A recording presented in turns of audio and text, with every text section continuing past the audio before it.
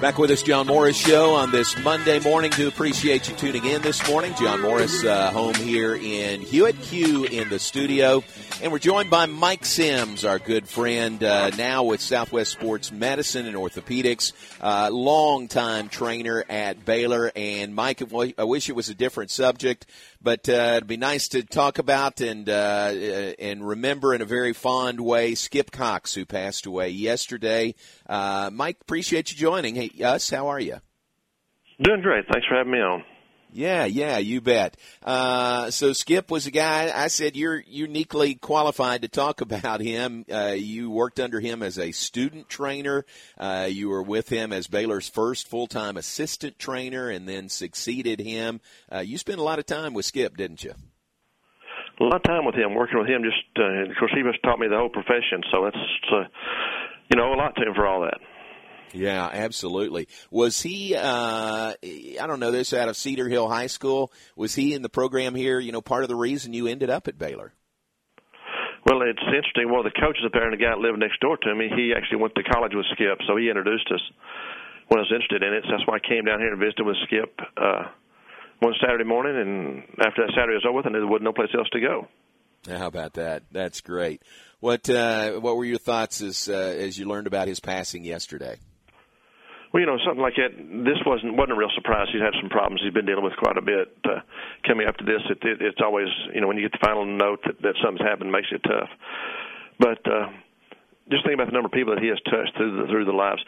Most people in the public that are the fans don't really see the closeness that he gets to the players, that he was to the players. And,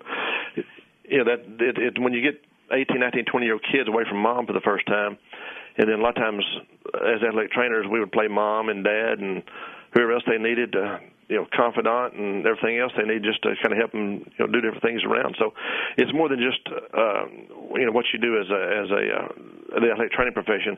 It's what you do as a mentor to your students, to all the people you affect, and all the people that you touch going through the program. Mike, what year did Skip start at Baylor? I don't think I know that. 1972. Okay, 72. He came from North Texas down here. Okay, perfect. So North Texas to Baylor, 72. You arrived at Baylor when, 75, 76? 75. And, careful, you're showing my age now. They can add that up pretty quick. Yeah, I know. That's it.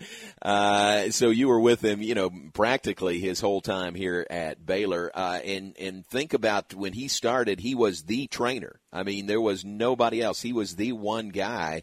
That's hard to imagine, isn't it, with as many trainers, as many sports now as we have at Baylor? Well, just to give you an idea of how things have changed, we have, there are a lot more trainers at Baylor now, a lot more people there. You get a lot more coverage than we've had. The sports number obviously has increased too, but just our profession has changed a lot from just the things that we do and can do. And back when we started in, we didn't have MRIs. We had to kind of do some exams and, I think we need to go fix it or not. There was no way to fix an ACL, torn ACLs. We couldn't do that then. And so just the medical profession itself has progressed a lot. The thing I always put into perspective, we had one athletic training room at the time that was out at the football stadium. Everything else was a little closet to keep stuff in, but mainly one athletic training room. We moved into the new Simpson building. The Whirlpool room in the Simpson building was the same size as the athletic training room for the whole program was back in the 70s when we first got here. Wow.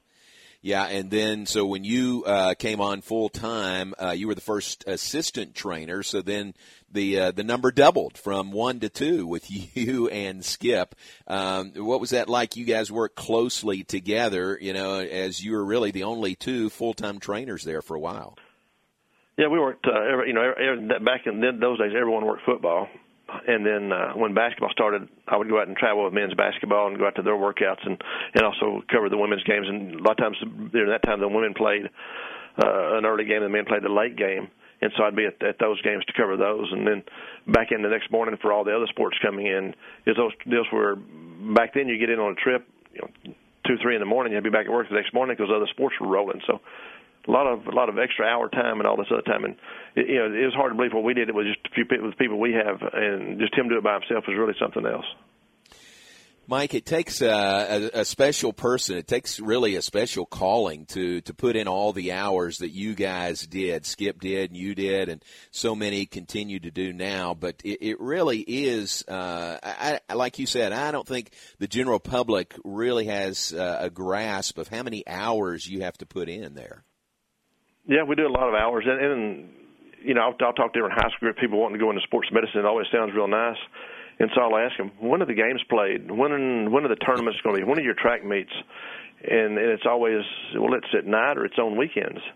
So we have those things covered, and we have all the different practices that go on. So we're kind of a special profession of what we do, and it's kind of like the brotherhood. I've gotten calls from people that, all over the country about Skip, and I heard he got the word out, and just check on them, just tell them how much he meant to them, what all he had contributed to them, and it's one of those that with Skip or anybody that does the hours that he does, puts in the time. There's no way to know how many lives he's touched and how many things.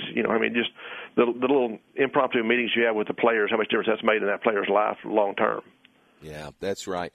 And you guys, coaches come and go sometimes, but Skip was there for a long time. You were there for a long time.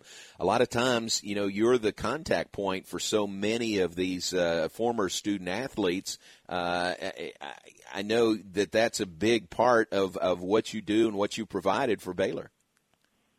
One thing somebody always told me, whenever you leave the athletic part of the profession, which is what I did a few years ago when I came over to Southwest Sports Medicine, but they say that what you'll miss is the contact with the athletes, and that's the big part of it. You get into them; they're more like family, and you get to do some of the inner things with them.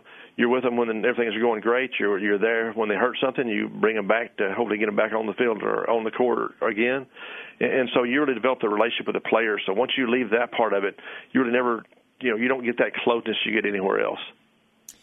Mike Sims is with us now with Southwest Sports Medicine and Orthopedics, Baylor's trainer for many, many years, and worked with Skip Cox, who passed away yesterday. Mike, what would you say about Skip's personality that made him so good at what he did? I think the big deal was he cared about people. Didn't worry about the clock, didn't worry about the phrase, not my job. It's all part of the program. We got to get the whole thing taken care of. And Skip was just good at doing whatever it takes to get it taken care of, whether it's take care of an injured athlete or working something on the stadium or doing whatever it takes.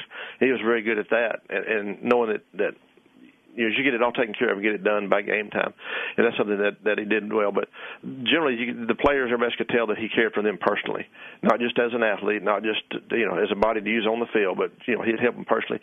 And he was still getting calls from people all up and all after he'd retired and everything else, just on how I take care of this, or my son did that, or my daughter did that, what I do for that. And so that's the relationship that you've developed with him. That's one thing he was really good at. Is they knew he really cared. Yeah, well said.